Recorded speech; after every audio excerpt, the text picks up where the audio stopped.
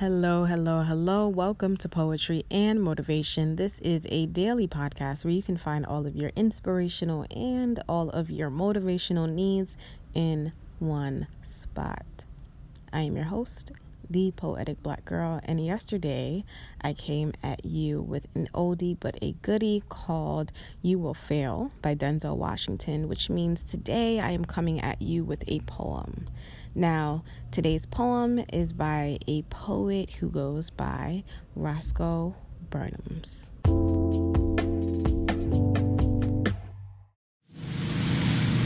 My mother has a heart full of batteries. An active morning leaves her drained, leaves her out of breath.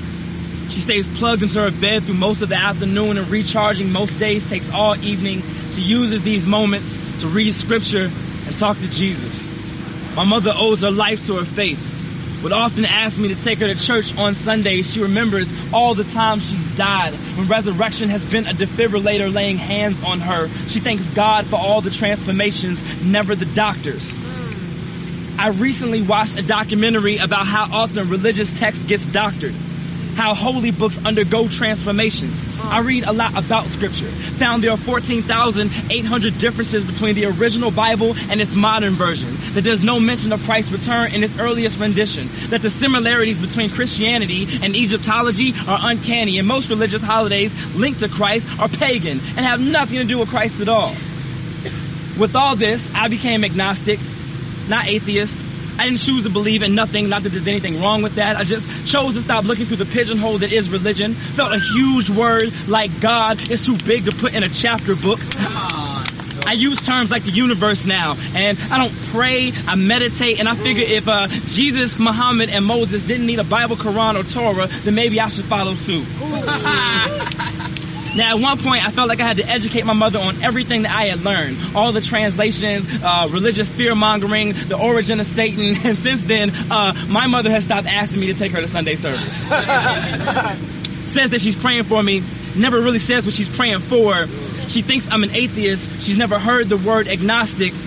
I had come to think there were 14,800 differences between my mother and me. But when the surgeon said that there was no mention of her return, I responded with scripture, "O ye of little faith," realized the similarities between her and I are uncanny, that the little bit of gospel I have inside is pagan and has nothing to do with Christ at all. It was after watching coma and cardiac arrest leave her chest split like a Red Sea, after watching cancer be a nail in our family's palm, and every man in her life be one Judas after another. These things made me doubt the Lord. Overcoming them made her believe in God more. Now maybe she's blind, or maybe I'm blind, or maybe faith is about being blind and trusting everything that you feel. I mean, she calls it God, but I call it the universe. I mean, she found it in a book, but I found it in her. Look, I've learned too much about the Bible to always believe in it. She's gone through too much in life not to. My mother passes down the same Bible she swears kept her alive. I'm gonna read that shit all the way through one day if they add a chapter about my mother. Look, I'm agnostic, not atheist. There are times I've seen too much to believe in God, but I've watched my mother be God too much not to believe in something.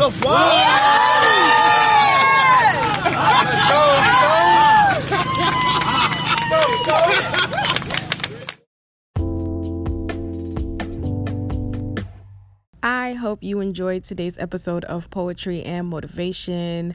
Again, I am your host, the Poetic Black Girl. You can follow me on all social media platforms at Poetic Black Girl. And I will see you tomorrow with a motivational speech. Bye.